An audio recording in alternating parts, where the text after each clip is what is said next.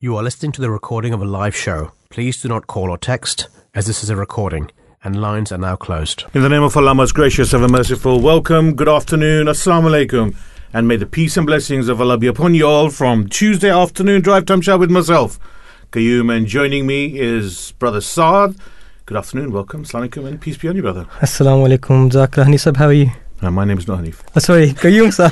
Normally I have Hanif sir with me. That's right, yes, I was waiting for that. We have, talking about Hanif, may God give him long life and health. We have with us online, Brother Hanif. Good afternoon, assalamu alaikum, peace be on you. Wa alaikum assalam. It's so great that you're in the studio there and I'm not there. See, brother, you and Brother Saad have got a good team. He called me Hanif, and I thought, it's my honour, my pleasure. It just shows the love is there, right? Of course, man. The love will always be there. Good to have all of you gentlemen with us. As always, two fantastic topics that we're going to be talking about this afternoon. The first hour, we are going to be talking about immigration. Is the crackdown on illegal immigrants fair? We would love to hear from you. If you have anything to say, if you want to contribute, give us a call, 0208 687 7878. Join us on our social media platforms at Voice of Islam UK, or feel free to email us on via our website, www.voiceofislam.co.uk. And in the second hour, we're going to be talking about kindness. Something that is a characteristic of every single individual. It's just a question of bringing it out.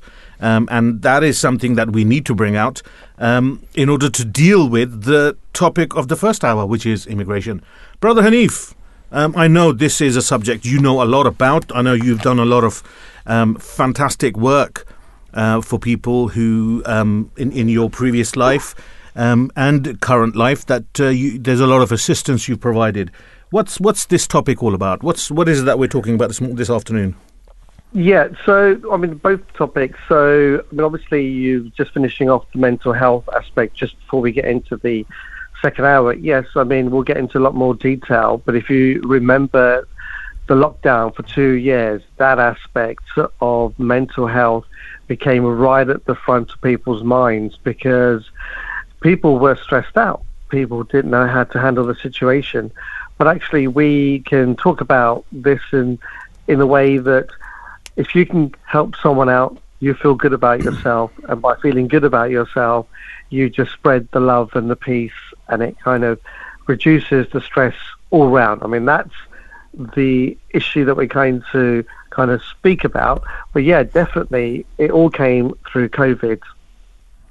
So, what we're talking about today is on Monday, 22nd of August 2022, a record 1,295 people arrived in the UK after crossing the Channel in small boats. And this is according to the Ministry of Defence statistics. The total who've made the crossing so far this year is over 22,000, nearly double what it was at the same point in 2021. And migrants are often told by smugglers that in travelling to UK will be safe and easy. However, in reality, the journey puts people at risk of injury, abuse, exploitation, death.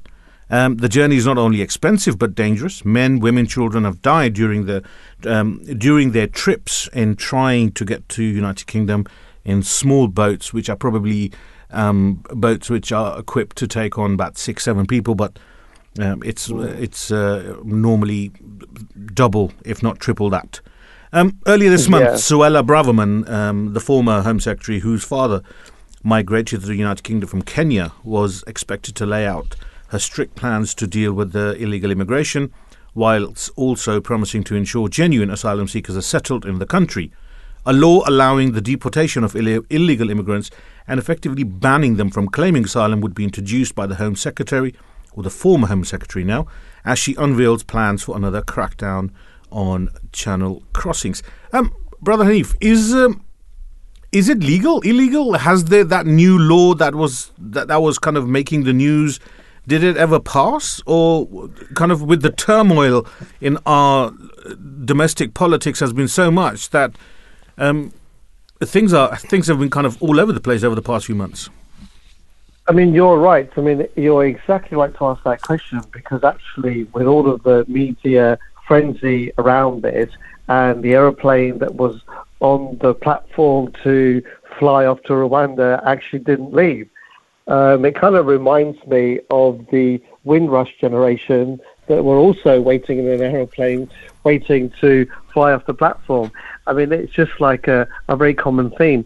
No, in the personal view, and also the lawyers at that time that prevented the plane from taking off clearly said that this was against human rights and the way in which it was done. I mean, if you are fleeing your country and you are coming on this journey, I know you mentioned about crossing the channel on the boats, but it still doesn't stop that so many people come on the freight vehicles as well, and hiding away in very dangerous, precarious situations as well. So yeah, no, this is not right, not legal, or they'll try and make it illegal. But obviously, the situation when you arrive in the United Kingdom and you haven't come with your papers, what they're trying to do is to send you directly to Rwanda and process your immigration there. But 100% you still will not be allowed to come back to the UK, although you've crossed the English Channel and you're already in the waters that are controlled by the United Kingdom. So that is where it does not make sense. Brother Saad, you need to jump in any time, man. It's me and Hanif on the radio here. No, but when we have two experienced speakers there, I was like, okay, I'll take a step back. No. Take a step forward, young man. Take a step forward. We want to hear you. So yeah, I was, when you guys were talking about it, and when you even mentioned regarding the boats and everything, I remembered one of my relatives. He was coming the same way. Oh wow! He left Pakistan, and around Egypt area he went missing. Since it's been 4 years, we have no idea where he is. Wow, really? Yes. Gone missing in action here. Gone missing. And remember when that boat turned over in Egypt area? That's right. We believe and we think he might be on that same boat coming towards Italy. Wow. Oh, and wow. Yes, Crazy. I know quite a few, because I'm first generation from migrant parents who were born outside Pakistan. So I don't know how the struggle they faced coming to these countries normally. So there is no recourse you can take to find out if he was on the boat? We tried Red Cross, we tried many charity organizations, but they said we don't have the... No records. No records about him. And that's the best guess. They said he might be on that boat. On that boat. I know people who have traveled who have walked from Pakistan via Greece and came into Europe. Months and months of walking. And the stories they tell you is shocking and it's scary at the same time. And I was like, okay, but they're leaving their families behind, everything behind, to have a better future somewhere else. Because, there's sometimes difficulties over there. They are unable to do something there. So they go out and even risk their lives to start. There you have it, a perfect example of Brother Saad and his family member, where members are going missing. It's been 4 years, no news. And there's no recourse. There's no way to find out. There's no. And imagine this, that what desperate situation people must be in, that even risking their life at a blink of an eye if it means getting away from danger. How much danger must they really be in if they're doing that? So next time you question why people are doing this, try and put yourself in that position of what hardship. I mean, Brother Saad is talking about people he knows. They walked from Pakistan. That's like a 8-hour flight. That's months and months of walking through different countries, different borders, most probably different police authorities and police cells. That you probably get arrested, get released, get arrested. Yes. Verbal abuse, physical abuse that you suffer. And if you, for example, you're unable to pay those people who are bringing you over, they're called agents, right? If you're unable to pay them on that time frame you have given them, someone from Pakistan or someone from here is unable to pay them, they leave you behind. And wherever it might be, in a jungle, wherever they must hide you, they just leave you behind and say, okay, that's it, up to here, we can take you, the rest, make your own way now. Wow. Absolutely madness. Absolute madness. Let's go talk to our first guest of the afternoon. We have with us Sarah Berry, who is a volunteer in northern France since 2015. Good afternoon. Welcome. Assalamu alaikum and peace be on you, Sarah. Thank you very much for having me. Sarah, we always hear these words: migrants, economic migrants, refugee, asylum seeker. What is a refugee? And is it different from migrant, economic migrant, and all these different synonyms that we apply to this word? Well, firstly, a refugee is a person who is fleeing a dangerous situation to themselves. This could be an environmental situation. This could be flooding, for example. It could be war. It could be persecution for a variety of reasons. The word, I suppose, truthfully, is the word refugee. Someone is seeking refuge, hence they become a refugee. Now, in the sense of migrants, I think it's a misconception. The difference really between migrants is that a migrant is someone who chooses to move. A refugee is someone who has been forced to do so. So for me, it's a very fine line. And I also feel sometimes it's not actually for us to judge who is one or the other. Truthfully, at the end of the day, if someone feels the need to leave, until they actually arrive at their destination, it's not really for us to judge why they chose to do so. That's why we have systems in place to, if you like, vet people. An asylum seeker, in my opinion, is someone that's finally made it to the country that they would like to settle in for whatever reason in whatever country, and then as such they ask to seek asylum, and that then makes them an asylum seeker until hopefully they're given the status that they have leave to remain, in which case they just become you and I, which is really who they are anyway, just you and I in a different country. Thank you, Sarah, for the clarification on refugee and between migrants. My question is, we have refugees arriving in the UK on boats, and there are quite a number of people who come on boats, even via France sometimes. Do you know why they do this, and do you know how dangerous this is, and why they especially do this? It's an excellent question, thank you. I think that the situation such as though it's actually not that many people. I know it seems it might come across as many people. That's also the rhetoric the government would like you to believe. It is not that many people. And the amount of people that actually come to the UK to seek asylum or to seek refuge, choose your words whichever you way, is less than 4%. So actually it's not that many people. Why they make these awful journeys? It's simply because there is no safe way to do so. If you have come through the various countries they have come from and gone through, and if you like the final destination is northern France, literally the blockade to actually getting to the UK, and unfortunately there is no way to leave Calais or Dunkirk or even any part of northern France to get to UK legally. Now, it shouldn't be illegal. It's not illegal to claim asylum, but you can't actually claim asylum until you're in the country you wish to be. So if it is the UK, the only way to do this is to try and either get on a lorry or go on a boat. Now, this is an absolutely dreadful policy because ultimately, of course, as we know, people will die in doing so. And if they do not die, they're always risking their lives. Now, we could actually treat people with the respect that they deserve by actually, as we have proved, if you like, with the Ukraine situation, whereby visas were issued and then the biometrics are done on arrival. Obviously, then the claim to stay in the UK or not, that then goes further afterwards. So you can prove who somebody is with biometrics. So what we could do is give that option to everybody who is saying they need to claim asylum and they would like to do so in the UK, and we can offer these safe routes for every person that feels that this is where they want to be. And again, it's not that many people, and the majority of people that do choose to come to the UK, they generally come because they've either got family members that are already settled in the UK. They can speak English, so it's their second language that makes them feel more confident about starting their life all over again in a country that they can at least express themselves. Sometimes it's simply a case of believing that the UK is a safer country, which is genuinely the truth from where they've left and for whatever reason, and they believe that the UK can offer them the opportunity to actually start again and be able to continue a safe life. Okay, I'm sorry I'm cutting, Hanif, and I know Hanif Saab wants to ask a few questions also. You said there are less than 4% of refugees who want to come to the UK. And yes. How many numbers there are in total, like in peoples, like 1,000, 2,000, 4,000, just to get a clearer picture for the audience? So, okay, at the moment then, I've only just recently come back from Calais and Dunkirk, and in total throughout the two areas, you're talking less than 2,000 people. But these people are families as well. Everyone talks everyone has this rhetoric these days, or the government tried to push this rhetoric that a refugee is a bad person.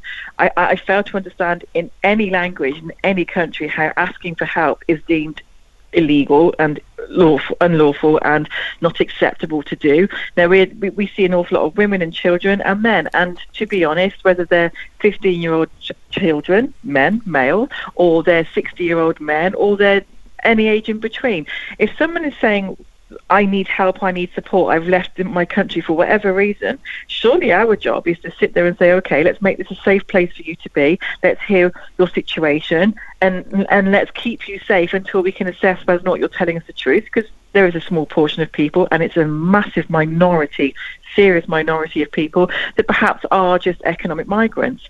Again, that's still not illegal, but it is different to being a refugee, hence we have systems in place.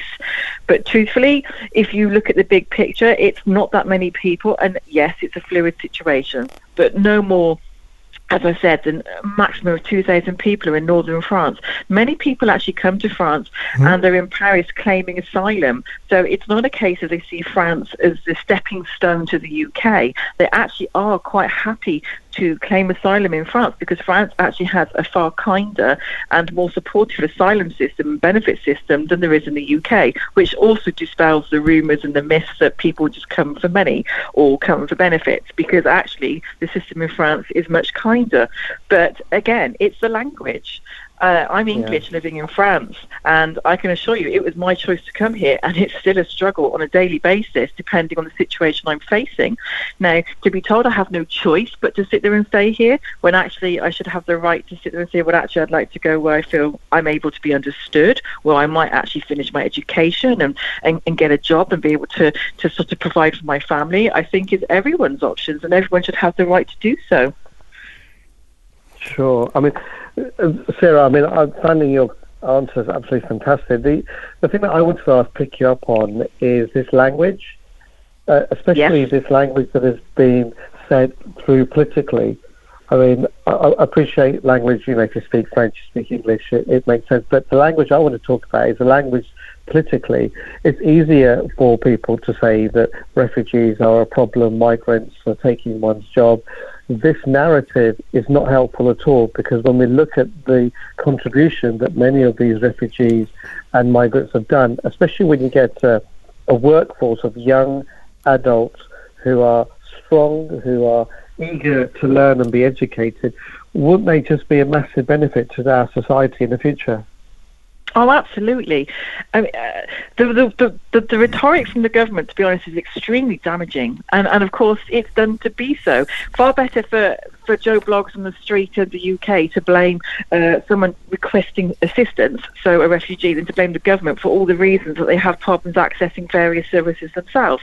So the government have done an excellent job of making sure that they repeat this rhetoric that and they imply that there's thousands of people daily and they're all horrible people that we can't trust, and it's all a horrible situation, when in fact women and children and families and young men are no different in any country. There's good and bad everywhere. That doesn't mean a refugee is anything that their dangerous language is perceiving them to be. We have always needed to have migration. We have always needed to have people coming in. Let's face it, so many people, because they just want to work and provide for themselves and provide for their families and pay into a system, they're happy to work very, very hard, sometimes far harder than we are.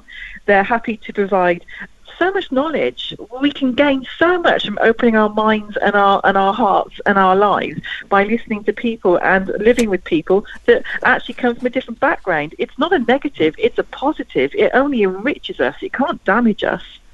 Yeah.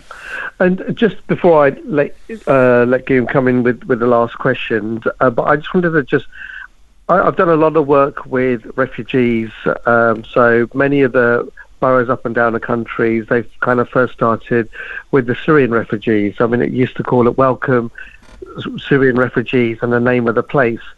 And when we started welcoming the refugees from Syria, we found them to be extremely educated individuals that have just had an extremely bad turn, that didn't need much effort for help for them to be integrated into society as well.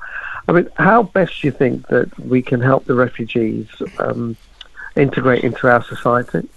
I think the first thing we can do is we can challenge the government to stop taking so long in assessing people's claims. When you claim asylum in the UK, you have no legal right to work.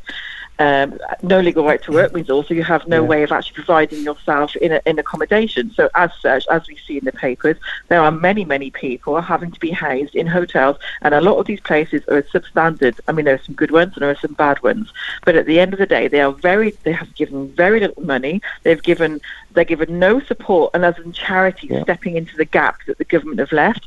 What we need to do is we need to challenge the government to actually stop taking 2, 3, sometimes 4, 5 years to allow someone to hear their claim, and actually put this through forward. If it's been proven to have been done for the Ukrainians, whereby you ask for a visa, you come over, you have your biometrics done, and straight away you can go into education, you can go into a job, you can do something, and also it helps the mental health of every individual to be able to do something, whether it's learning the language, whether it's going back to school to continue into the education you've missed out on, whether it's to sit there and further your life with degrees, or just to go into the work that you choose, be it a career you had before or a new one you wish to take on. We need to make sure people can actually access this more or less immediate once it's been ascertained that they are who they say they are, and then let them live their lives. Holding up their claims, it's extremely damaging to their mental health. It's also costing the government millions of pounds unnecessarily. We have the infrastructure, we have the money. What we need to do now is put things into place so that we can allow people to come here maybe 2-3 months down the line and then start working. People are not allowed to do this. They're not allowed. Only after 12 months of waiting to hear their asylum be heard, which inevitably never happens, are you allowed to take possibly some menial jobs. Now, there's nothing wrong with menial jobs, not at all, but there's very few choices of what people can do, and they're not able to access so much support, and it is costing money that we literally do not need to provide. We do not need to do all this. We could allow people to come over, give them the support to sit there if they haven't got the language skills, set them up with language education lessons. We can sit there. There's a lot of people, we've been proven throughout the whole of the country, who are happy as volunteers to help and support people to get on and be able to fend for themselves. So I don't understand why we don't harness those wonderful people, while we don't sit there and stop this vile attitude of keeping people waiting for years, whilst also housing them in the most subhuman places at times. We're giving them no money and no positivity. We're making a very bad situation far worse, and it's completely unnecessary. Sarah, I mean, Brother Hanif talked about the political side and the political rhetoric that the government is going on about. I have a question. Is for governments, is it by law they have to give asylum? Is it a choice a country has, or they can say, well, we're not going to give asylum to anyone? Well, you see, unfortunately, I'm not as educated enough, I don't think, to answer that correctly. Mm-hmm. It's not illegal to claim, it's not illegal to ask for asylum, and that's the first rhetoric that's incorrect. They say, oh, these illegal immigrants or illegal asylum seekers. That's rubbish. It's not illegal to claim asylum. So straight away, they've made that rhetoric like, oh, these are bad people, they're not doing something legally, oh, we don't want them. So straight away, they've set the back up. Now, whether it's legal or not to sit there and claim, of course it's illegal to claim asylum. It's under the Convention for being able to do this. I mean, all these countries sign these agreements. I'm sorry, my brain's gone to mush.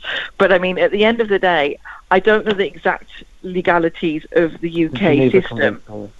Thank you. Yeah, I don't actually know about the UK. I mean, I haven't lived in England for a very long time, so apart from anything else, it wasn't great before I left, but certainly things have changed dramatically since I have. But truth of the matter is, how can any person be illegal? That's true. It's true. I mean, the reason I asked the question is because why did I ask the question? Now my brain's gone mush. It's terrible, isn't it? You've got so much you want to say, and all of a sudden it just goes blank. Now this is it. They talk about safe passage. How are people supposed to get safe if you don't open even qualified doors or some kind of access? Then what's the point of talking about safe passages? Because they like to sit there, the government like to say to you, but they didn't claim safe passage, so they're not a legal person. So in which case, we're doing the right thing by trying to ship them off or stop them coming at all.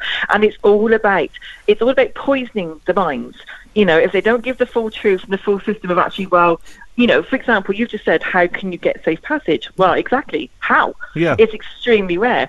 The only way to do so is usually to try and claim a visa from the country you're leaving to the country you wish to go to. But there is so few and far between. I mean, we're talking hundreds a year, if you're lucky, from certain countries only can apply. Now, if you're literally, you're being persecuted, for example, the amount of people we see that have literally have family members have awful, I wouldn't speak about it on the radio, things done to them, and so they've been forced to leave. You don't think, before I go, I would just make sure I pop into my local centre to apply for a visa, to let the whole world know I want to actually leave this situation.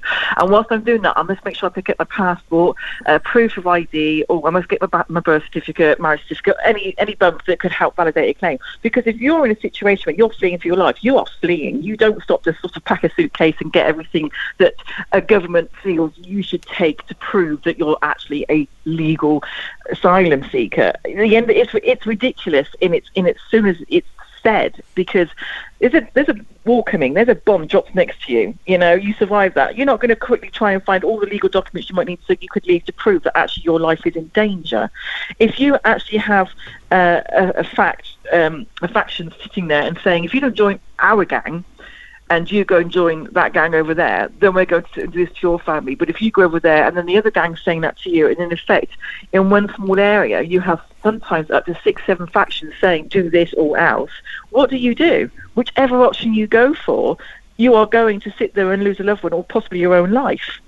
You don't have time to try and find a legal, safe passage, because at the end of the day, there are none. The only way is to get out with your life and as much as you can at the time. And then, of course, you then reflect and think, okay, where can I now go? Some of the people, the resilience of the people that have left different countries, I'm in awe of.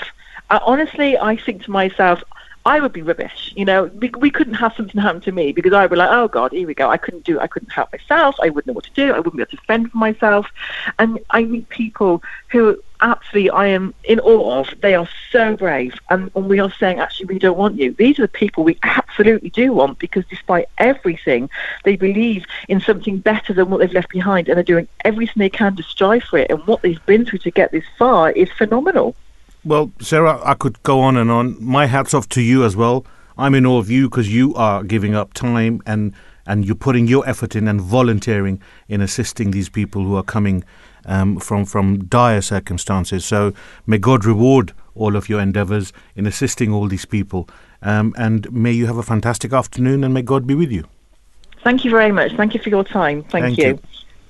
Let's go straight on to our second guest of the afternoon. We have with us Peter William Walsh, who is Senior Researcher at the Migration Observatory at University of Oxford. Good afternoon, welcome, assalamu alaikum, and may peace be on you. How are you this afternoon, Peter?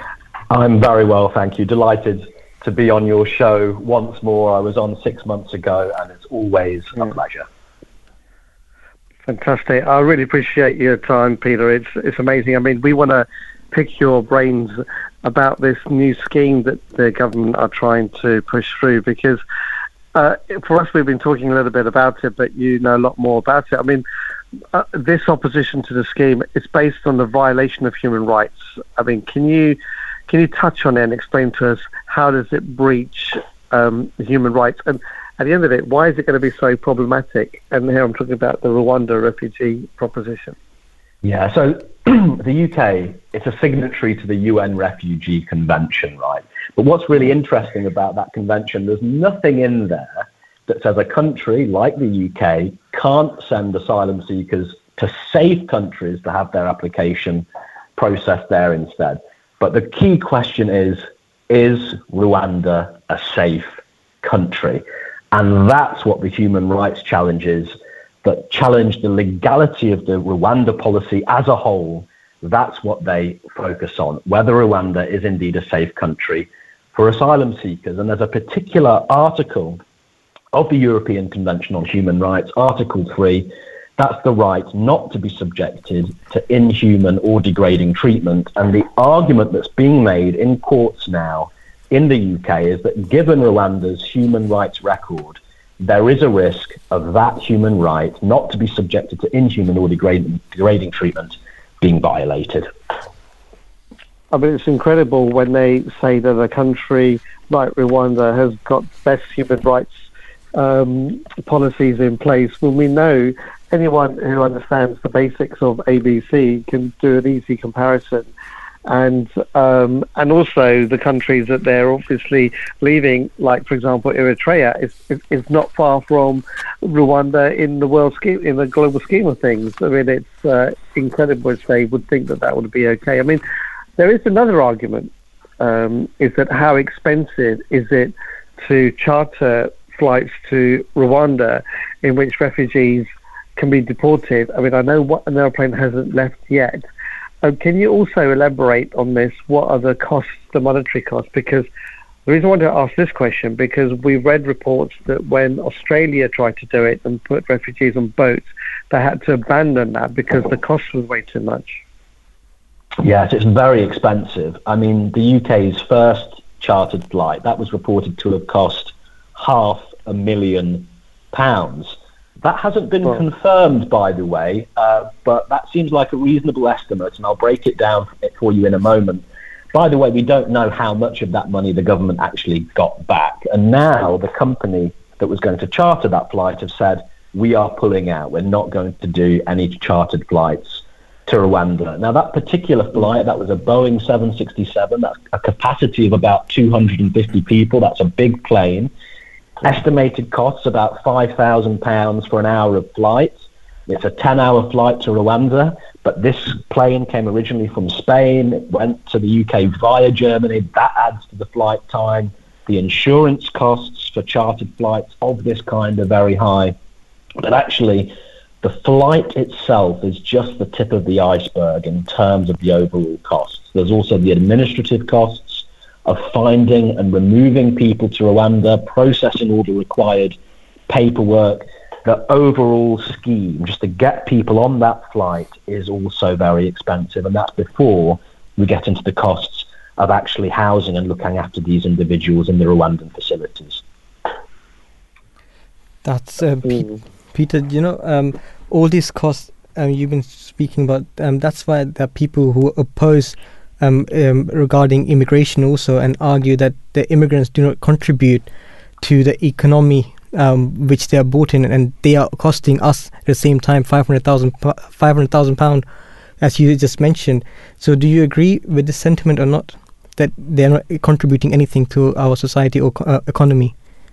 No, I disagree. The evidence is fairly clear that when we look at immigrants as a whole, they make a net fiscal contribution. They contribute more through the taxes that they pay than they take out of the system through things like healthcare and benefits and so on. And I think they contribute in two particular ways to the economy. The first is that, and you may not believe this, the brightest and the best people in the world, they're not all British. I work in a university. The best researchers in the world, they come from all sorts of countries across the world. So some of the best workers will be immigrants. So that means immigrants, they make a contribution at the higher end of the skill spectrum in finance, research, medicine, business, and so on. And then at the other end of the spectrum, lower paid jobs, especially before Brexit, people from the EU, they were doing jobs that were in shortage and which local resident-born Brits did not seem to want to do at the rates of pay that were offered. I'm thinking of fruit picking, social care, factory work, cleaning, very challenging jobs, and with big shortages because Brits were not doing them. So immigrants also make a big contribution there too. So, Peter, that was one of my questions also. Which was in my head.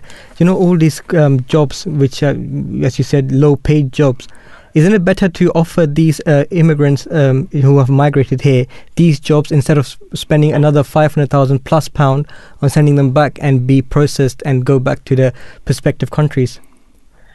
Well, that's not really for me to say. That's a government position.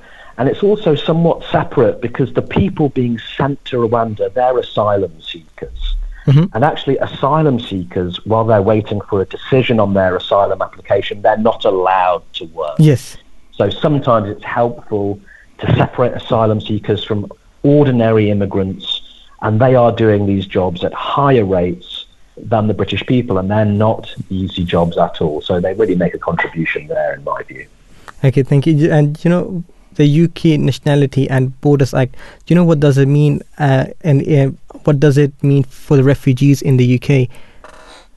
Well, in short, it's bad news for refugees. It says if you came to the UK from France, which of course people crossing the English Channel are doing, we're going to try to prevent you from claiming asylum in the UK, and we might remove you to Rwanda or another country. And that's one of the big challenges there. It requires cooperation with countries to take asylum seekers back. And the only country we have an agreement with right now is Rwanda. So we're not, even if the Rwanda policy goes ahead, we're not expecting that many people to be sent there.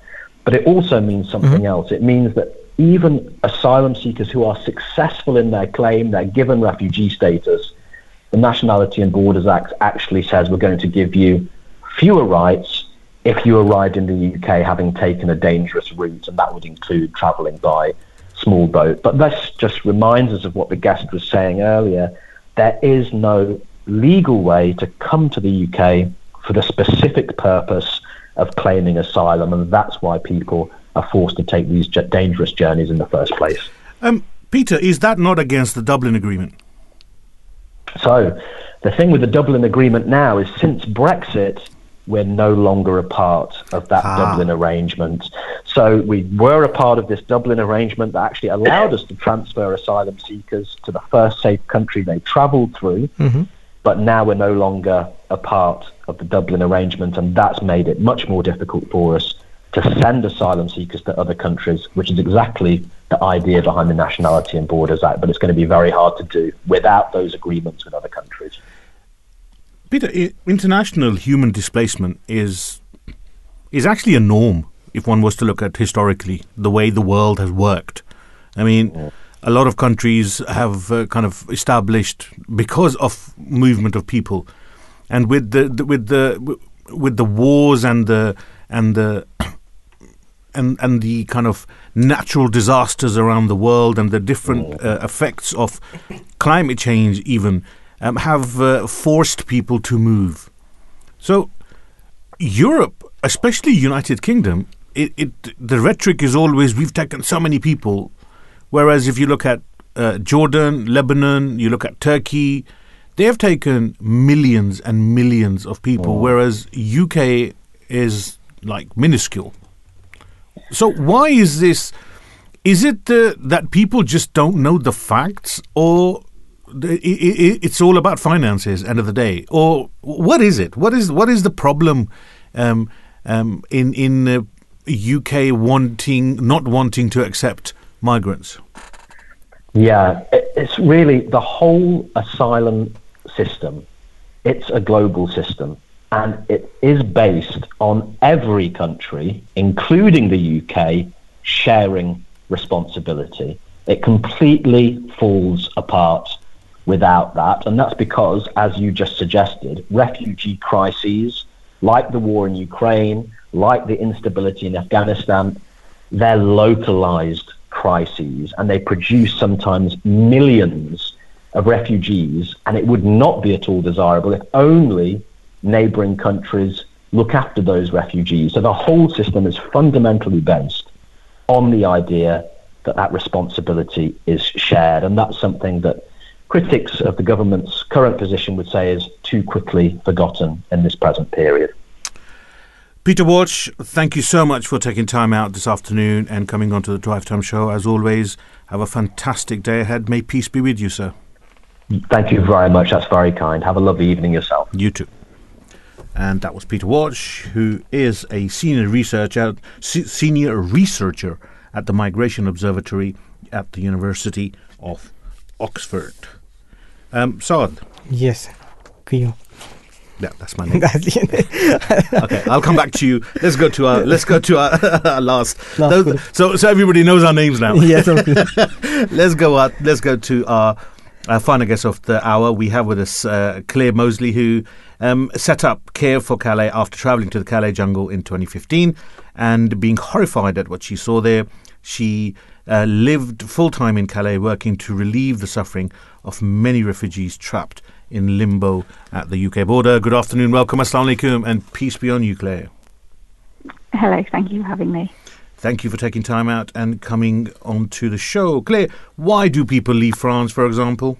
Isn't France a safe country? Well, the first thing to say is that the vast majority of them don't. There's only a small number of people that try to get to the UK every year, and many countries in Europe take a lot more refugees than the UK does. So most of them are staying in one of the first countries that they get to. The main reasons that we hear for people trying to get to the UK, the biggest one is that they have family or friends there, because, when terrible things happen to you, like wars, family matter, and people want to be with their family. So that is the biggest reason that we hear. And then there's other reasons, like, for example, language. So if somebody speaks English and they think they're going to have a life and a future in England, that is a really big incentive for them wanting to come to the UK, because language is a big factor in integration. Thanks for that, Claire. I had a very basic question, that if I was, say, sitting in a war-torn country or an area where I felt threatened in my life, why don't I just come in a normal way, go on an aeroplane and just fly into the UK directly? Why do I have to walk for months and months to walk across Europe to get to, say, the United Kingdom? Why can't I just come through safe routes? Well, the problem is that for most of them, there aren't any safe routes. Unfortunately, travelling unofficially is part and parcel of being a refugee, because if they're escaping from a country that's run by a dictator, for example, that dictator is not going to give them the passport or the visa that they need in order to leave, because they don't want them to leave. If it's the government that's treating citizens badly, they're not going to give them the means to travel and leave legally. People lose their documents in wars, people's houses are blown up and they're running away from bombs. They don't have time to get the right documents. So having to travel illegally is actually part of being a refugee, and it's not really fair to blame them for that or penalise them for that, because being a refugee is something that happens to you. It's not your fault. It's just a case of where you happen to be born. And so to somehow blame them for that thing happening to them is really not in any way fair. Yeah. Do you think climate change is going to have a bigger effect, rather than having war-torn countries as well, forcing people to, leave their countries? Most unfortunately, yes, it is. And it's going to be an even bigger debate, isn't it? Because, what's the difference between somebody having to leave their home because they're afraid of a war, but, if you get to the point of starvation because of famine or something that's happened ecologically, and you're scared of death in that way, how is that any different than being scared of a war? It's still a really terrible thing. It's still not your fault, and it's still kind of an absolute, isn't it? It's still something that's frightening enough for you to have to leave. Yeah, and you're right, and I would agree with you. But just before I let you go, we're seeing so much famine, so much war all over the world. There are so many different people crossing over into safer areas. Some of the pictures that we get seen on TV are young, male, maybe looking for work and not actually from a war-torn country. But actually, what are you seeing? Are you seeing it's families, men and women, and even babies?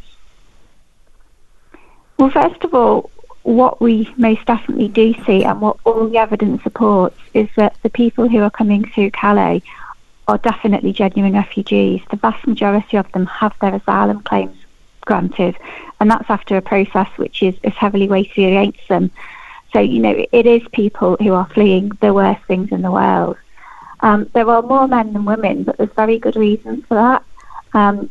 One is because of the things that they're running from. So, for example, in some of the countries that they come from, the men might be conscripted for forced labour or taken as child soldiers. So, when they get to a sort of age of 13, 14, their mothers will tell them to run away. Another reason is the journeys that they come on. They're crossing places like Libya that are absolutely lawless. That, a woman would be very hard pressed to cross Libya without being raped. People get beaten and killed crossing Libya. It's simply not a journey that a woman can make, and quite often these men are making the journey in order that they can either send some money back to their wives and their daughters and their mothers, or even better, try to bring them safely afterwards if they do get asylum, so that they're doing it in order to help their families, and and that's a very brave thing to do. Yep. So Claire, as you just mentioned, the men who come here, they are providing for the families back home. So is it fair to crack down on these illegal migrants? I'm sorry, is it fair to have a crackdown on those illegal migrants who have come to this country to provide for the families at home? It absolutely isn't, because like I said, if you are a refugee, it's not your fault. It's an accident at birth. It's not that you have done something wrong. Method of travel is not how you evaluate who is a refugee. When you're deciding who is a refugee, it's all about what they're fleeing from and what's happened to them. It's not about how they travel. So to suddenly put this criteria on them, which is how did you get here, and does that mean that you're deserving? That's not fair at all, and that's not what it's about, or what it should be about either. Mm-hmm. Claire, thank you so much for taking time out and coming on to the Drive Time Show. Have a fantastic evening, and may peace be with you. Thank you, you too. Gentlemen, both of you guys raised some serious questions there. And one question that comes to mind that Brother Hanif asked was about the costs of resettlement of asylum seekers. And His Holiness Hazrat Mirza Masroor Ahmad, the fifth Caliph of the Promised Messiah and head of the Ahmadiyya Muslim community, Hazrat Mirza Masroor Ahmad, may Allah strengthen his hand, in Germany in 2018, he said people who have lived their lives and paid their taxes in a country, they are justified to ask whether it is fair that their contributions to the state are spent on resettling foreign immigrants, as opposed to funding projects that are beneficial to existing citizens.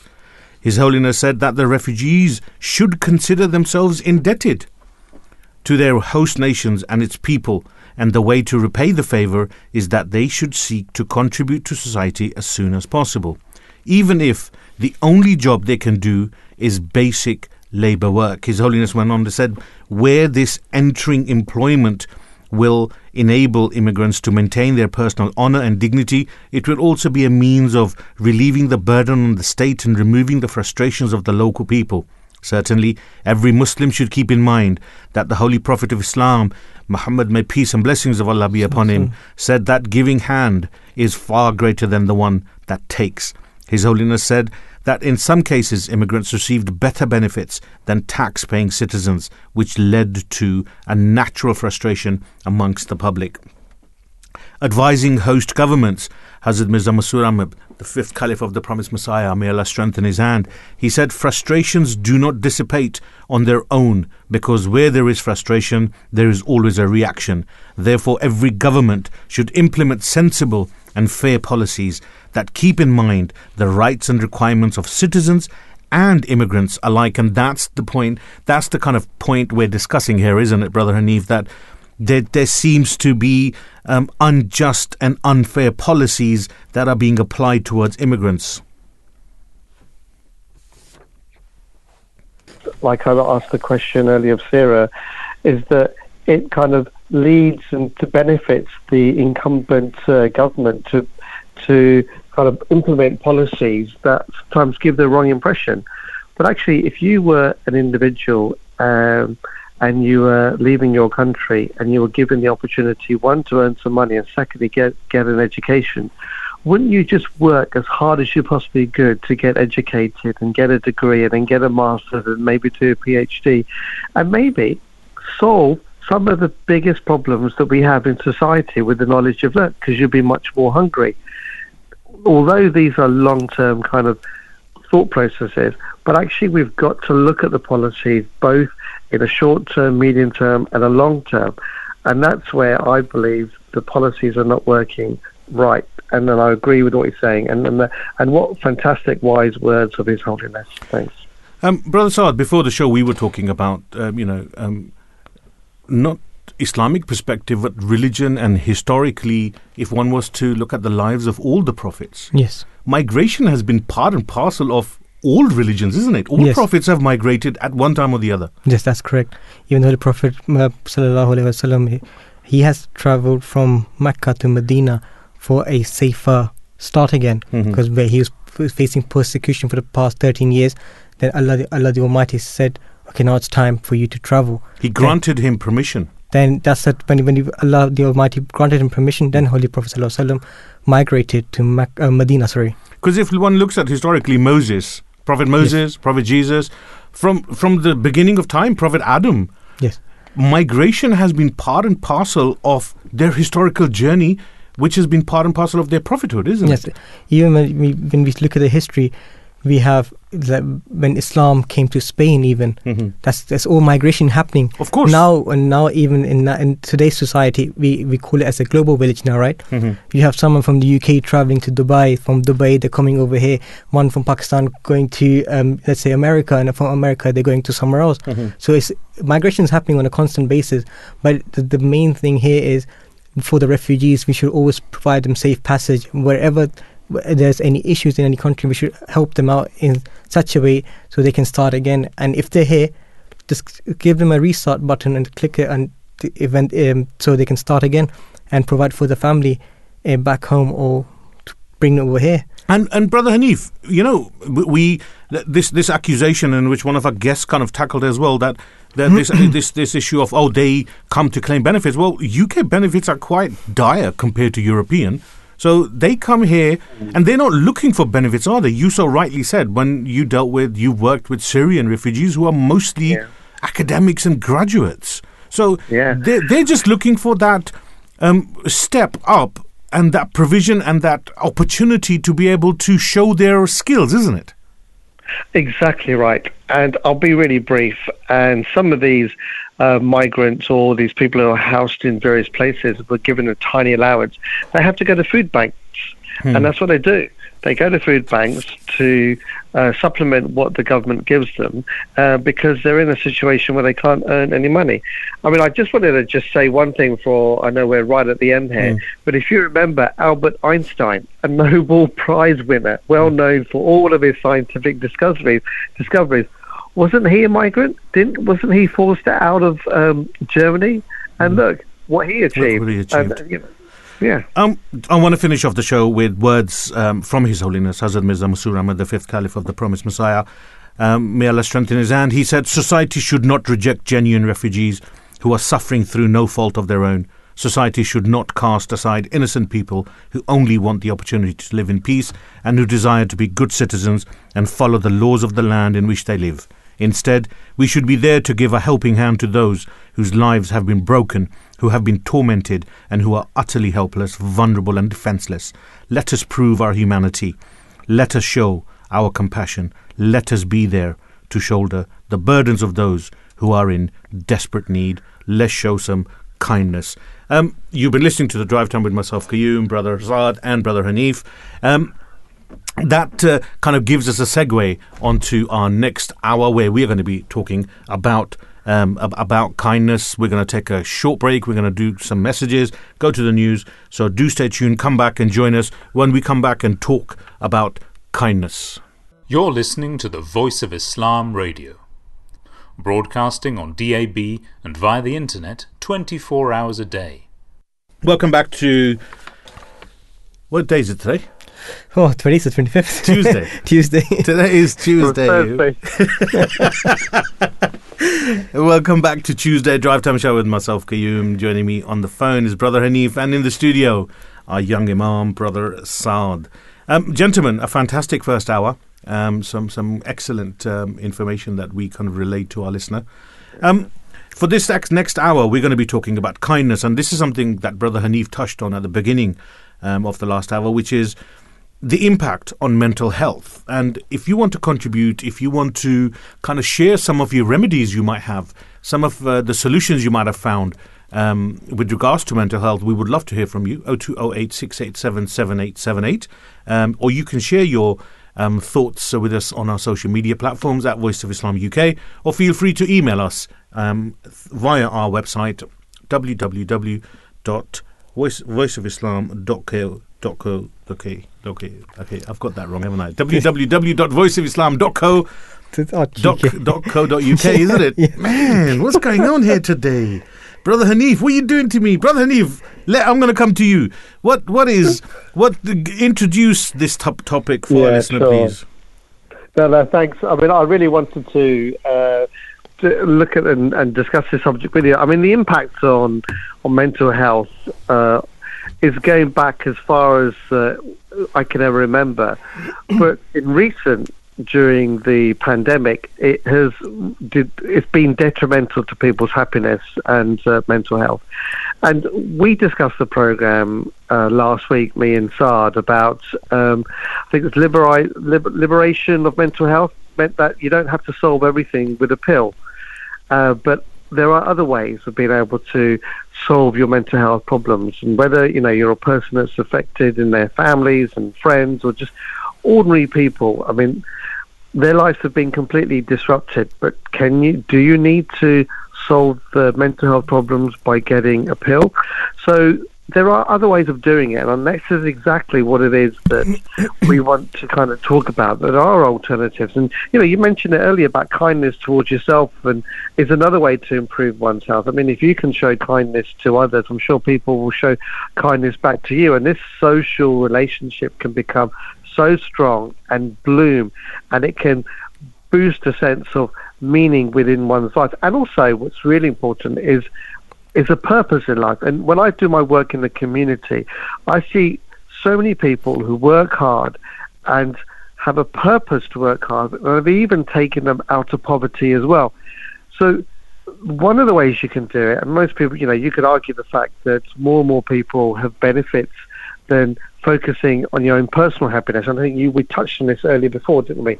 So this sensation that you have can last much longer. So you can have a constant feed of happiness if you just do goodness in the world. So that's what we're trying to do. I mean, and I'm not trying to take away the real effects of mental health, where people do really suffer, have anxiety, are unable to cope in society, sometimes also need to be sectioned, and sometimes they've gone through personal abuse as well. And that is where we need to constantly help and strive and have professional help. But maybe if we can avoid getting to that stage by just helping one another and understand how kindness can also help. So that's our kind of introduction to this topic. In the Holy Quran, chapter 10, verse 58, it says, "O mankind, there has indeed come to you an exhortation from your Lord, and a cure for whatever disease there is in the hearts, and a guidance and a mercy to the believers."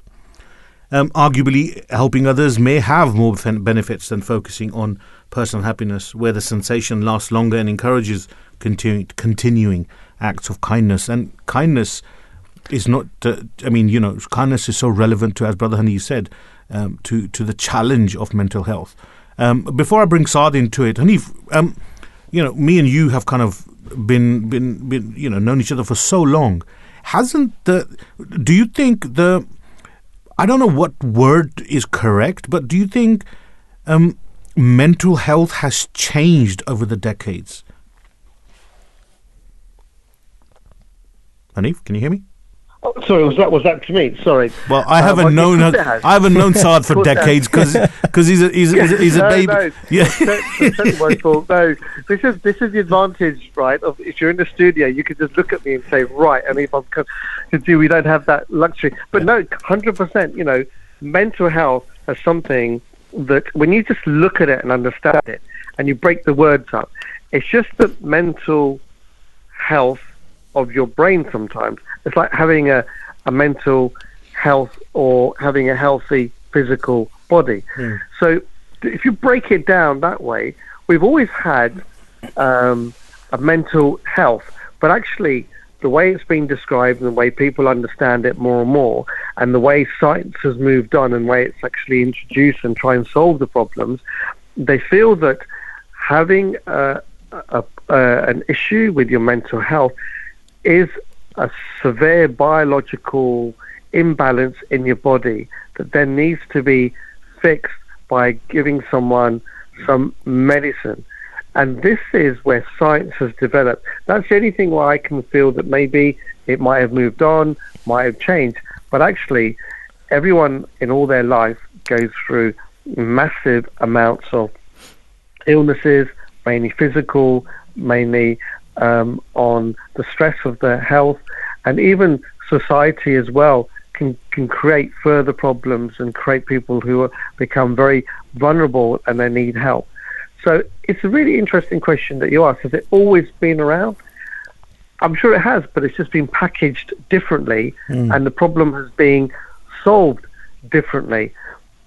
And so, yeah, I would say the answer to your question is yes. Absolutely. Brother Saad, what's been the effects of COVID? I mean, I know I know it's something that we've spoken about so many times, but it's still with us. I mean, a lot of people have this notion that COVID is gone and done with, but it's actually the warning signs for this winter has been a double jeopardy by some scientists and medical experts saying that there's going to be a flu and COVID. Not epidemic, but there's going to be a surge in figures, so we need to be that much more careful. What are the effects of COVID on mental health? So initially when lockdown started in April 2020, right? All of us, we were in I was in my university that time, and we were also locked down in that place, and we were staying there. But we had members of our community who needed our help at the same time. And what we did is we called out the members and asked them how they are. Do they have the medication? Because at that time vaccination wasn't available and no one knew what COVID was.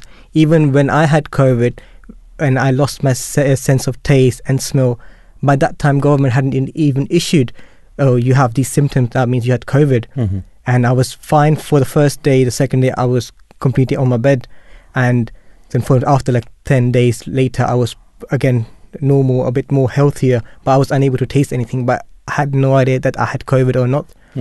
And later on, what's happened, we called up members of a community, asked them how they are, and some members who are even happy to even hear someone speaking to them. It's like, this is the first time it has happened to us that we have been isolated from the community, or just with our friends, we are unable to talk to them anymore properly face to face.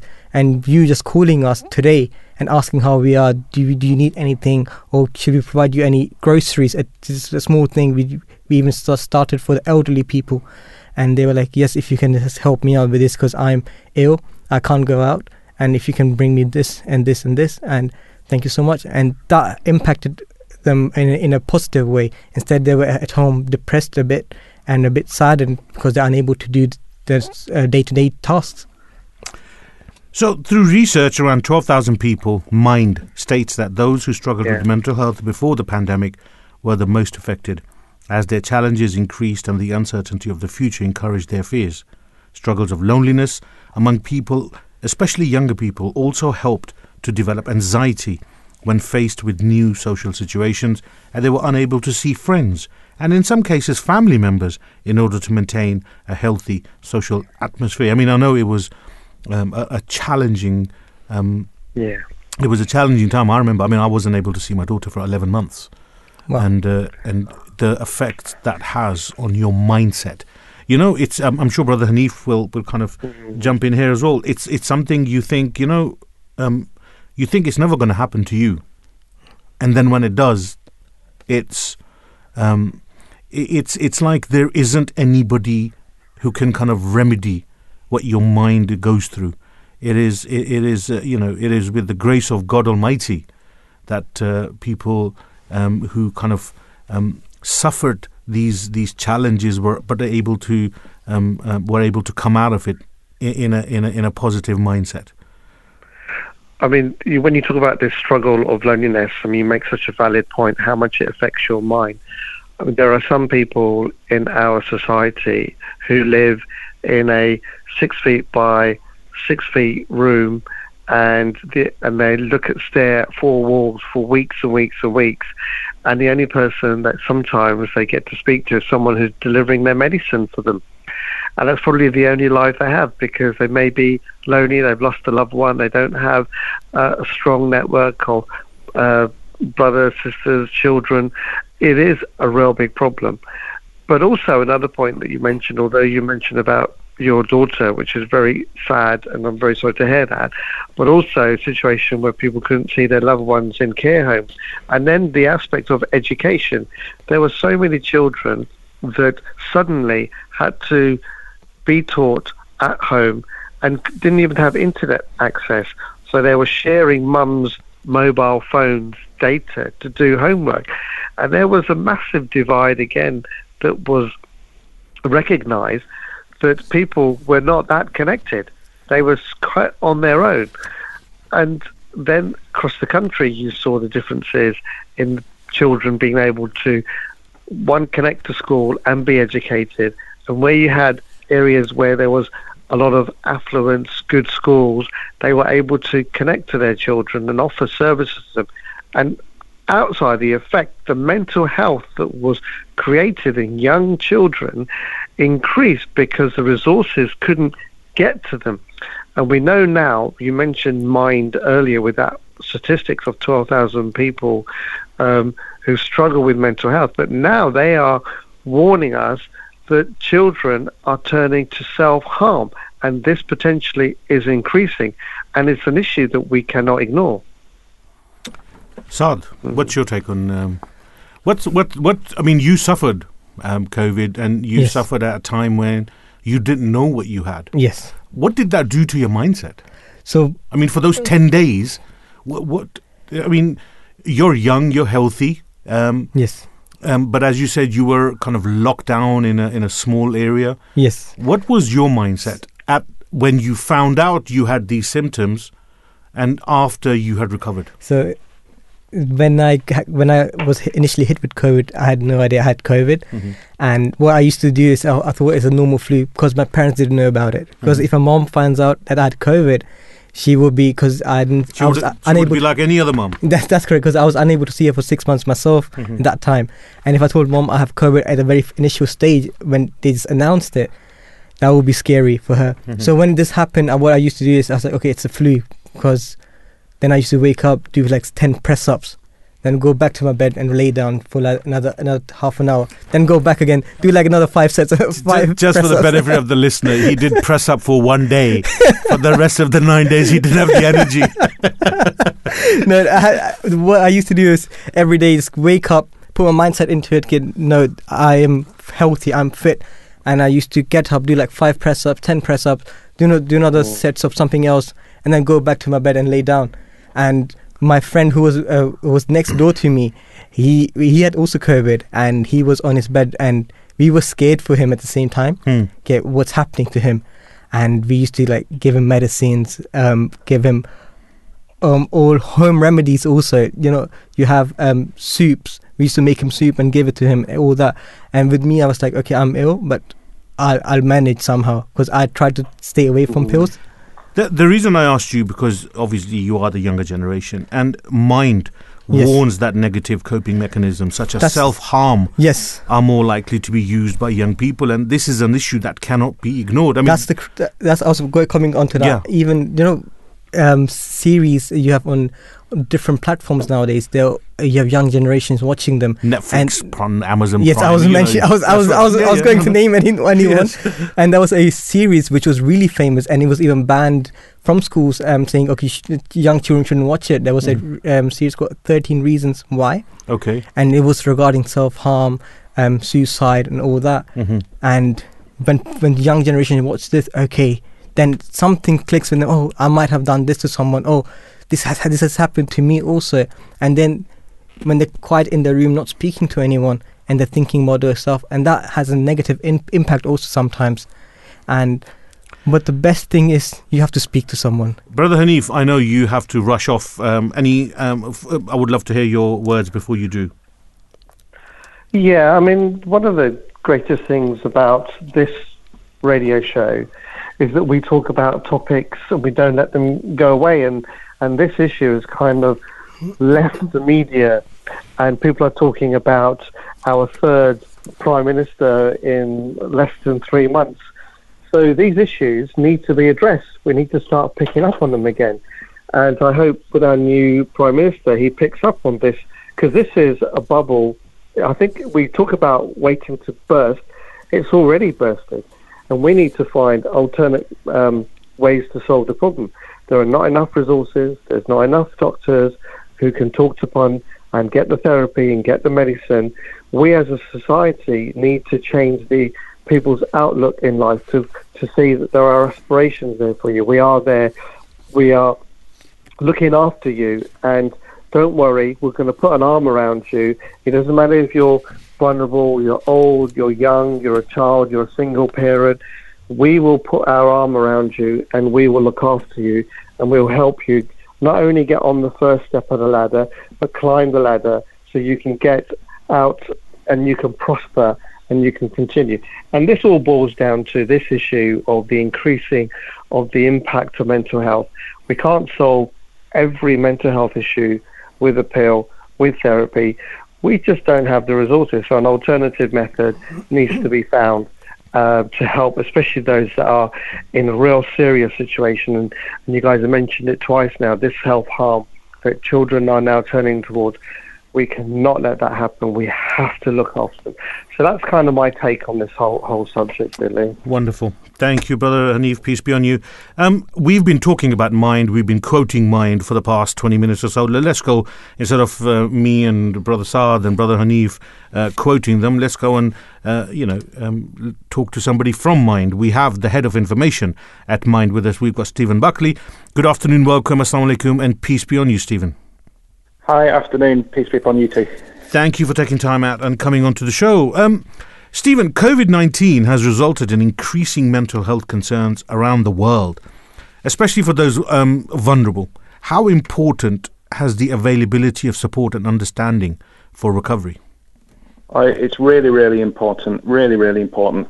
And I was listening to the discussion you were just having there, and I think there's a lot of kind of true things been said in that discussion.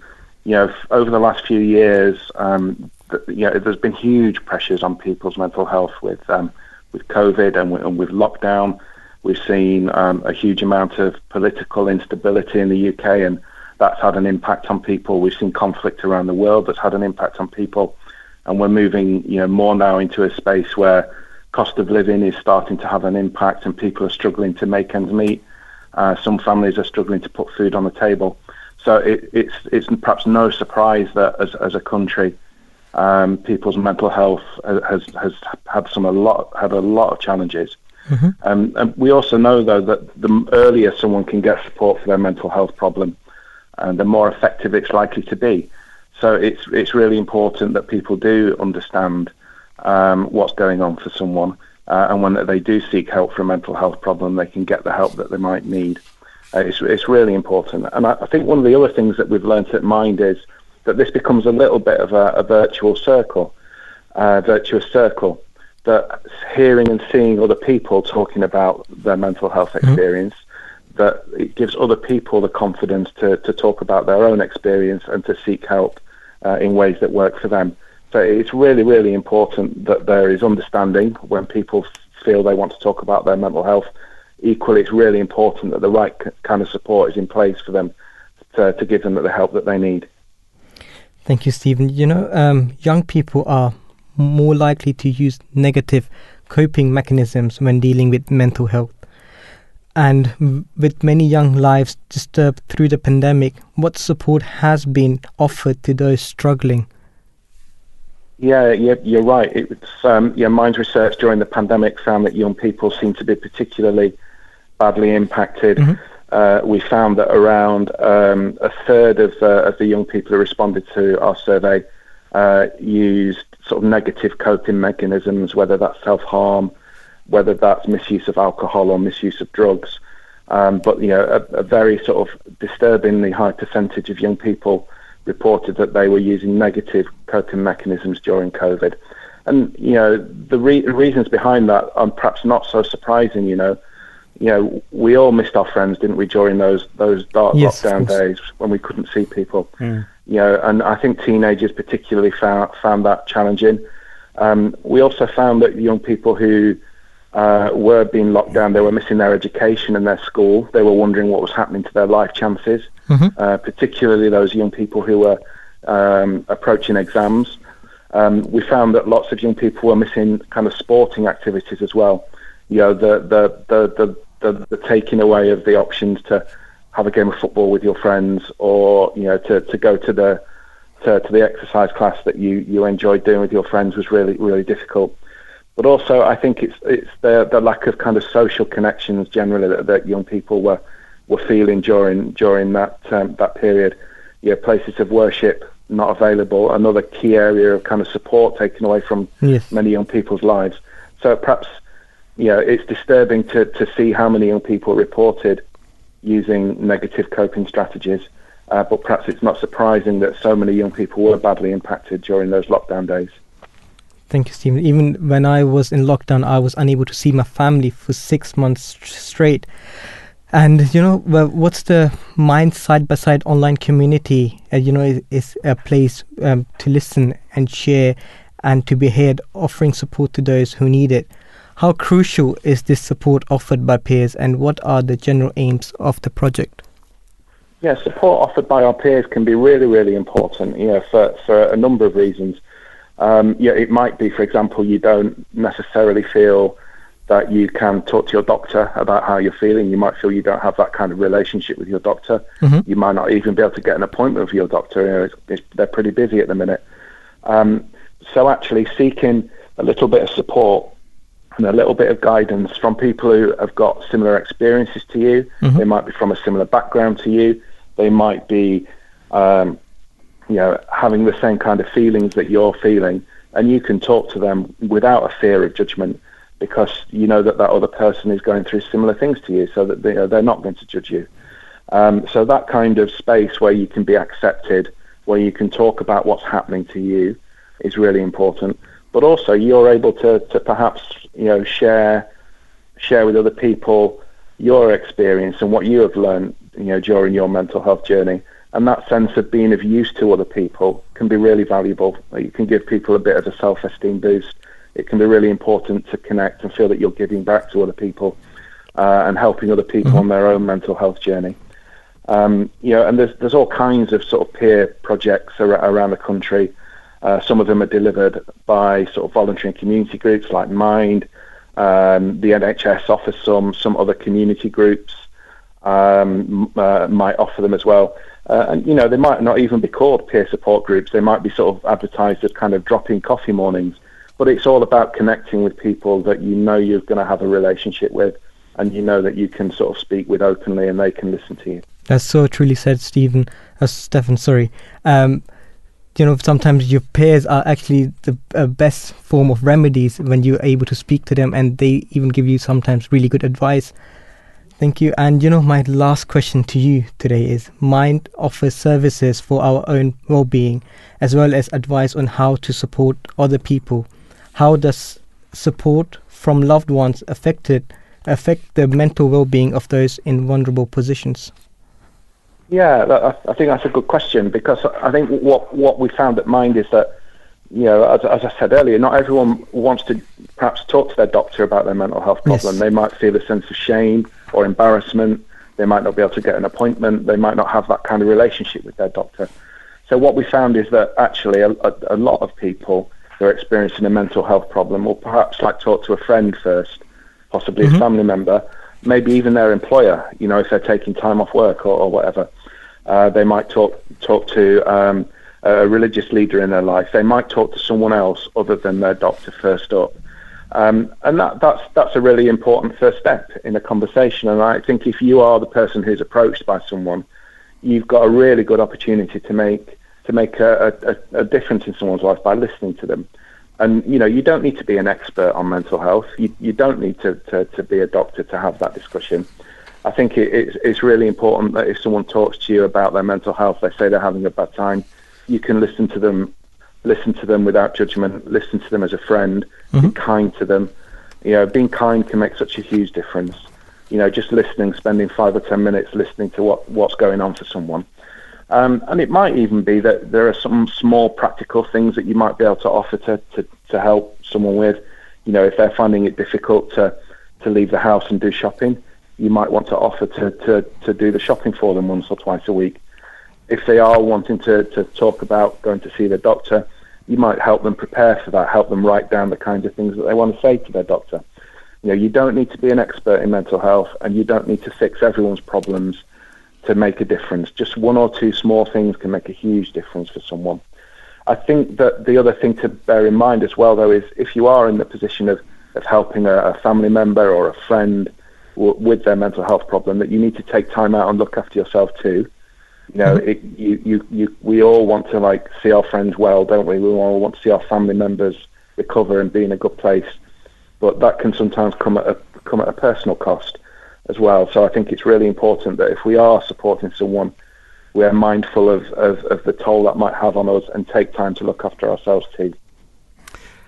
Stefan, one question comes to mind while this discussion between you and Saad, that what we did some programs over just after the pandemic, and we found that a lot of people kind of dealt with their mental health challenges through faith. A lot of people kind of found faith, I suppose, in during the pandemic because they had so much time, and when they were looking towards their normal avenues where they look to for relief, they couldn't find it because they couldn't even access it. So God kind of took its place there. My question is just, maybe it sounds strange. I mean, we believe in the teachings of the Holy Prophet, who said, "None of you has believed until he loves for his brother what he loves for himself." Does organizations like Mind use faith as a mechanism to kind of assist people in mental health issues?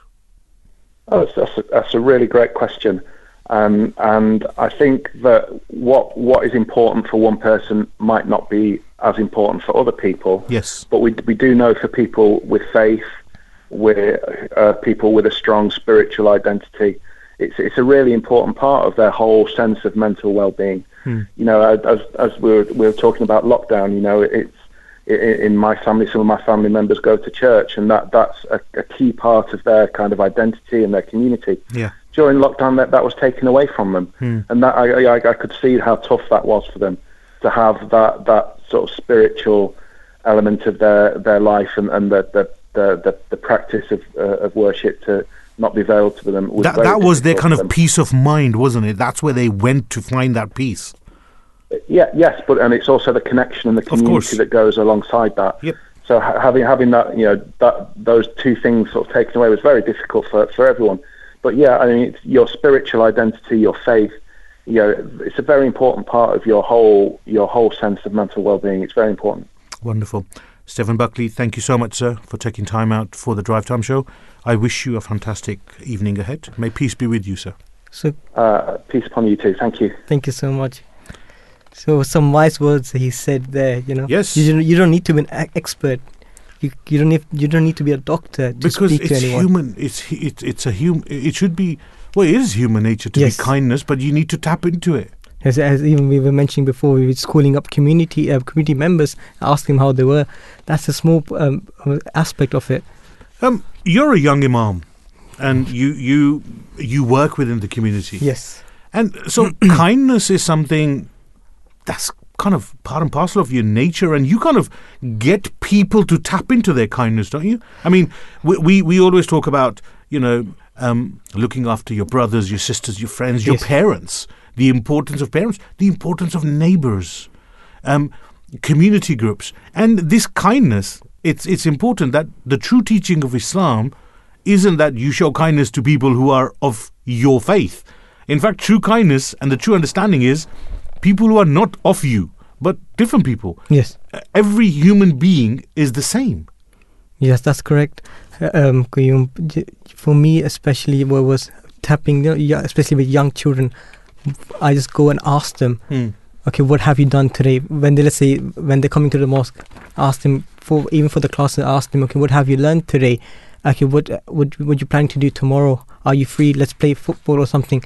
They come up, they sit down with me for half an hour, 45 minutes. They can ask away any question they want to ask me, and I try my best, and I hope I was able to answer the questions also at the same time. But I try with them, sit down on a brother level, and it's like, okay, ask away. What do you think? I mean, what's there's in your barriers. Mind? There's no barrier. You can ask me anything at that point, and they have asked me questions, and some weird questions also sometimes. It's like, okay, There's no weird question. You can ask me anything right now. The reason I ask you is because Stephen mentioned a point which was so true. Yes. That there's a stigma attached to mental health. People are scared and people are worried about being judged if they talk about, oh, I've got a mental health issue. So how do you tackle it with the youth? For me to tackle it with the youth, because I recently graduated, so I'm still learning the... Well, it's lifelong learning. It's lifelong learning. But what I've learned so far is just speaking with them on an open level and not on an official platform as such. Just go up to them and ask them how they are. Be friends. Be friends with them. Just ask them, hello, I'm here, I've been posted here, I'm new here. Tell me how this functions. How can I help you? How can I help you? Or how can I be of your service? And then they ask me. And the thing is the judgment, isn't it? People are like, why are you asking me these questions? Because they're afraid that you're going to kind of pin them or you're going to label them. You know, Qayyum, sometimes, even your appearance, right? Yes. It's really, really... For example, if I'm going in a tie suit, a three-piece suit, for example, and going up to youngsters and asking them, okay, how can I help you? They're like, okay, why is he here? You're creating a barrier. I'm straight away creating a barrier with them. Okay, he's trying to be some big guy in front of me. Yeah. And so, okay, you're someone else and I'm someone else. They will stay reserved. And they stay away from you. And if I'm going I'm wearing like a cardigan today, a jumper and jeans and some what's called normal shoes, and he's one of us. Yeah. Right? You have to tap with them. You try and speak with them. Even one thing is, even if you eat their food, what they offer you, that's one way of getting rid of that barrier. Most definitely. Kindness undoubtedly influences the minds of those struggling throughout their day-to-day life, as positive interactions help to ease their troubles. I mean, as our young brother here, Asad, mentioned, that it's how you approach someone, and to make sure that your behavior is positive, because positivity breeds positivity. Yes. In the context of science, kindness has a very objectively positive influence as well, as performing kind acts releases oxytocin, a feel-good hormone. I'm not a scientist. Is that oxytocin or oxytocin? Well, you're more British than me. What's British got to do with science? Your pronunciation will be better than mine. Well, please call in 0208 687 7878. What's the correct pronunciation? I'm sure people have understood. It's a feel-good hormone, helping to reduce stress and anxiety, as well as building self-confidence. The resulting serotonin, the happy drug, also helps to lift your mood. With a healthy mind, the body remains healthy, as well as the immunity is boosted, helping to ward off chances of disease. When we help each other, the feeling of self-satisfaction is improved, and we realize our potential to be able to help each other in a positive manner. The Holy Quran effectively confirms and encourages the idea of kindness, bringing goodness in the following quote from chapter 55, verse 61. The reward of goodness is nothing but goodness. Young man, the perfect example for us of talking about kindness and living kindness is the example of the Holy Prophet, may peace and blessings may peace and blessings of Allah be upon him. Tell me something about the acts of kindness and the example of the Holy Prophet. So kindness is a simple way to help not just yourself but everyone around you. It is a universal solution in that regard. School of Kindness teaches young children the different ways to be kind and its importance. As research suggests that even witnessing kindness releases feel-good hormones, as you have mentioned, oxytocin, right? Mm-hmm. And to lift our moods, and it does not have to be directed towards us specifically. Kind people have lower stress as a result, meaning they have healthier lives mentally and physically. And you have mentioned regarding the Holy Prophet sallallahu alaihi wasallam, and this as a prime example of good character for all Muslims. Even outsiders to Islam recognize the extraordinary benevolent nature of our Holy Prophet sallallahu alaihi wasallam. A Western writer W.C. Taylor said this about the Holy Prophet ﷺ in his book, The History of Mohammedanism. Yes, and its sects. So I'll quote him, and so great was he liberally to the poor that he often left his household unprovided, nor did he content himself with relieving their wants. He entered into conversations with them and expressed a warm sympathy for their suffering. He was a friend and a faithful ally. Yes, you see, he was the perfect friend, perfect ally to everyone.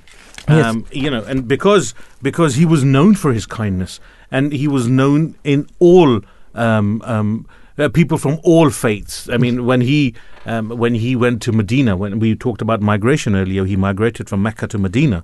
Medina was people of there were Arabs, there were Muslims, there were Jews, there were Christians, there were people of all faiths who used to live there.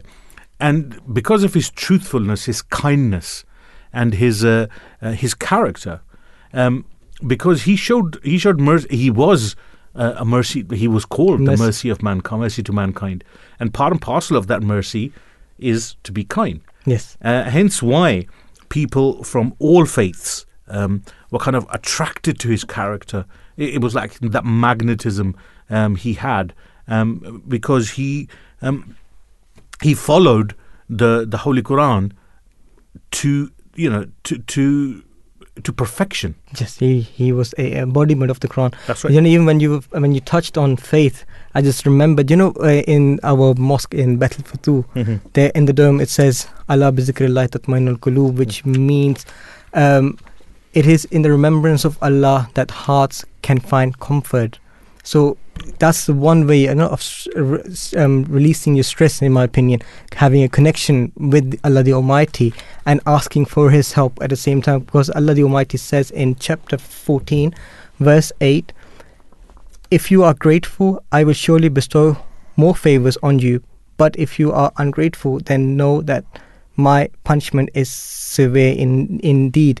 So Allah says, if you're not kind, God is not pleased with you. Yes, simple wordings. It's simple as that. Simple wordings, as you can see. Let's go and talk to our last guest of the afternoon. We have with us Jamie Thurston, who is CEO and founder of 52 Lives. Good afternoon, welcome, assalamu alaikum, and peace be on you, Jamie.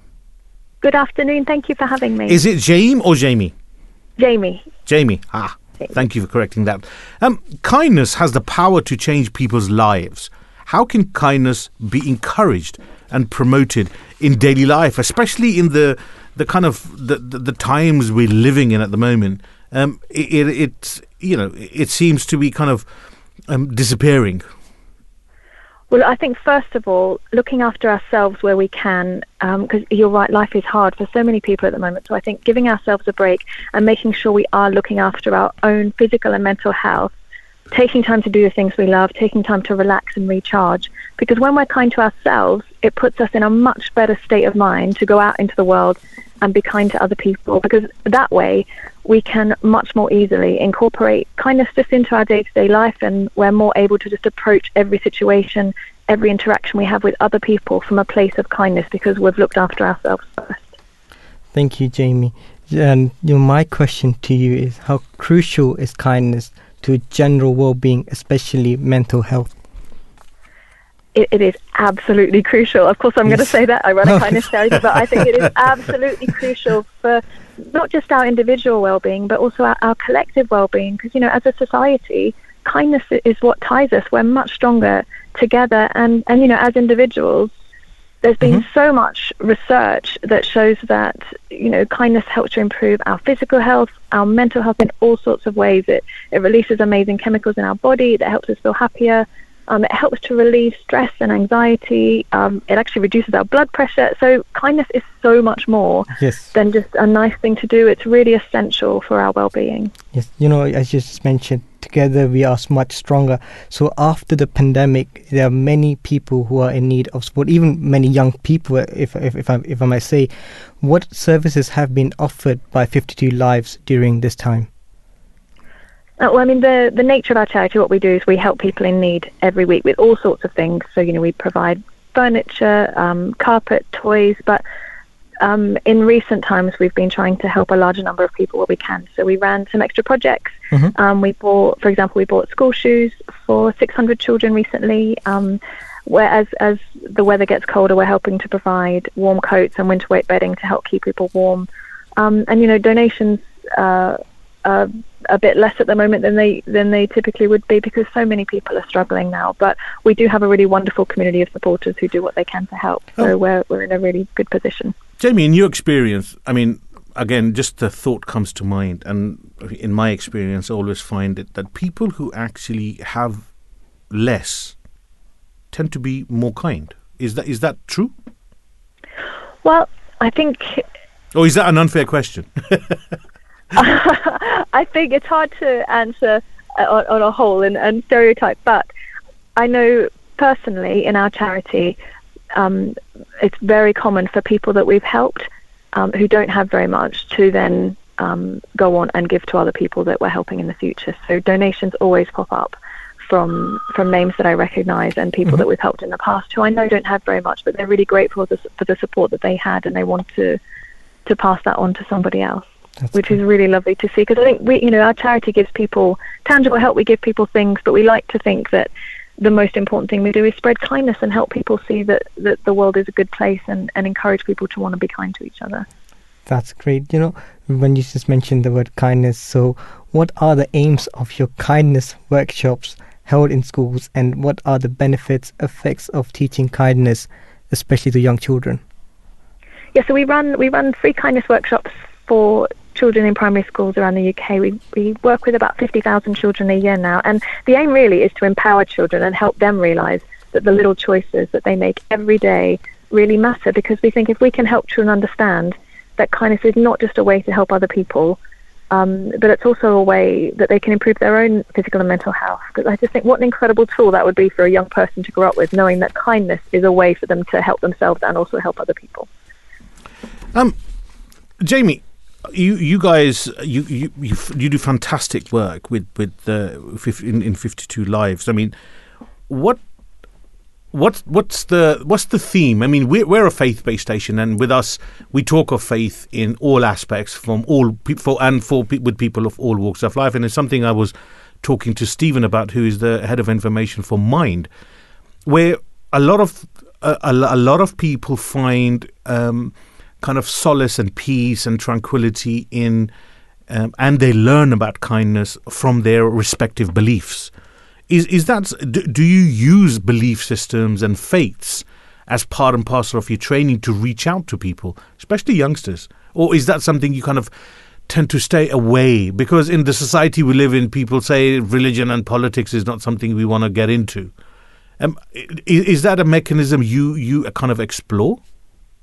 In our workshops, we don't. We keep it about kindness, and we try and stay quite secular, especially because we work in all different schools, and we work with children who have all different faiths. So we try and make it generically about being generically about being a good person, helping each other, which I think is covered in most religions anyway. It is. But hence my point that when I mean religion, I don't mean specifically mentioning a religion. It's like within the Ahmadi Muslim community, when we talk of religion, we talk of Prophet Confucius, we talk of Prophet Krishna, we talk of Prophet Buddha. We listen and talk to the teachings of all the prophets from all the religions, and hence the thought came to mind that end of the day, if you can't respect other people's religions, you can't really respect your own. But what I wanted to kind of, my question was based around if you ever use religion or faith as a tool. But I can understand why you stick to the secular way and kind of focus on kindness. Jamie, thank you so much for taking time out and coming on to the Drive Time Show. I wish you a fantastic evening ahead. May peace be with you. Thank you so much. Thank you for having me. Thank you very much. Sorry, before you start your conversation, I'm cutting you here. When you're speaking about the Holy Prophet Sallallahu Alaihi Wasallam, may the peace and blessings of Allah be upon him. And I went blank at the moment there. I was like, okay, I don't remember anything right now suddenly.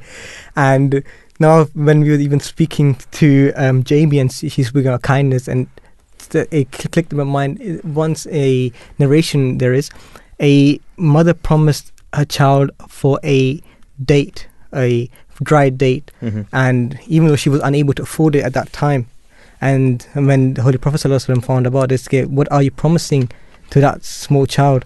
He said a date, and he goes, Holy Prophet ﷺ goes, remember, if you're promising something, you should also fulfill it. You should also fulfill it, and if you're not fulfilling that very promise, you're committing a sin. So this is the examples the Holy Prophet ﷺ is giving us, and he's saying we should always help out our children, guide them, and the guidance bit, that's the kindness. If you're guiding your children to the right path and telling them the truth, and next generations, their children onwards, they will be following the right path and be more kinder to the society. What's been your last act of kindness? Let's talk about you, young man. My last act of kindness, that's a difficult one.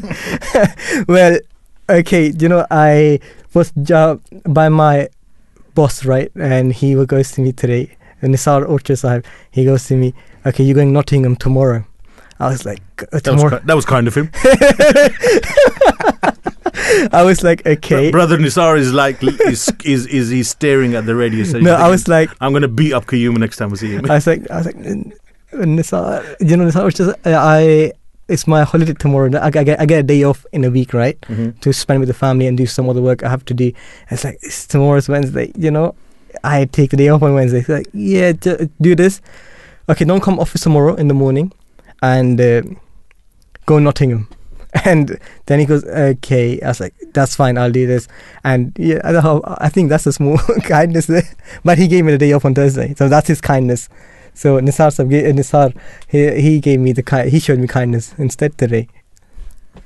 So that was his kindness. Yeah. Where's you? Hold on. Well, so hold on. I'm asking, what's your last of kindness? And you've just told me how Brother Nisar was kind to you. Well, he's giving I'm going Nottingham for him tomorrow in the last on a short time base. He gave me. He told me today around 2:00 before I was coming to Voice of Islam. So okay, Nottingham tomorrow and get your tickets confirmed. I just got a message just during the show. Your tickets have been confirmed. So that's my kindness for just for today. Yeah, you can interpret that as kindness. That's my kindness. If that makes you happy, go for it. Everyone you meet is fighting a battle, and remember, you never know what's going on in that person's mind. So always be kind. Kindness is it can be reached. Reaching out to someone with a smile is kindness. Asking somebody how they are is kindness. Saying peace be on you to someone is kindness. Yes. There are so many different ways of showing kindness. And no act of kindness, no matter how small it is, will ever go to waste. The importance of kindness lies in its singular ability to unlock our shared humanity, whether in a society or the Muslim Brotherhood. Concerning social order, actions of kindness helps us to create a system of individuals and groups who may help us later, building a crucial trust system. A new study has found that when we witness kindness, we are inspired by it to be kind ourselves. That means that when people model kind and helpful behavior, it has a healthy impact on spreading goodness in the community and in the society as a whole. Kindness can also benefit businesses, as people are likely to go to the extra mile for employers or colleagues who show them kindness, and a healthy social work environment can lead to better productivity, which is a solution to the problem of COVID with long times of unpredictability, as we have discussed throughout the hour. As I mentioned earlier to our guest Stefan, it was the Holy Prophet, may peace and blessings of Allah be upon him, himself who said, "None of you has believed until he loves for his brother what he loves for himself." Benevolence, love and well-wishing are the very essences of belief in the faith of Islam, especially in the context of a flourishing society. According to Public Health England, 14.3 million working days a year are lost due to stress, anxiety or depression. An act of kindness creates a ripple effect, encouraging other people to be kind to others and creating a more positive and productive society that eases stress and anxiety. Kindness holds much more importance after the COVID pandemic, as vulnerable people, at those experiencing anxiety for the first time, are able to feel that they are welcomed due to the kindness around them, especially in work environments. Muslims are taught to seek refuge in Allah Almighty when in need of comfort, and to follow the example of the Holy Prophet, may peace and blessings of Allah be upon him. The Holy Prophet said, "I know a word, the saying of which will cause him to relax. If he does say it, if he says, 'I seek refuge with Allah from Satan,' then all his anger will go away." When we seek refuge in Allah, we should say the words with understanding and reflection, and not simply recite them. Don't just go on words. Action speak louder than words. That's Brother very, Saad, very well said. Your words before we come to an end of the show. So, Brother Qayyum, my words before we end this show today is the kindness we show to our loved ones, neighbors, colleagues, friends, you name them, even the smallest, minutest gesture of love, kindness, that will have a big impact on those people, and it might even cheer them up for the day, and they remember it, and they even might return it one day to you. But don't do this just that they will return it back to you. Just do it out of your own love. That's my main message. Just do kindness out of love. Chapter 21, verse 108. And we have sent thee not but as a mercy for all people. The Holy Prophet, may peace and blessings of Allah be upon him, was sent by Allah Almighty as a mercy to all mankind. Let's remember that, and let's read about him. If you're interested, please, there's a book called Muhammad, Life of Muhammad. Yes. You can access that book from our library, which you can access from alislam.org. Or if you go to Google and type in Life of Muhammad and you type in the Ahmadiyya Muslim community, you'll be able to access that book. Or it will give you a contact number, and it will put you through to somebody who will be able to get the book for you. Or if you can't do that, give us a call, 0208 687 7878. We would love to get a copy of Life of Muhammad to you, so you can understand what we've been talking about for the past hour.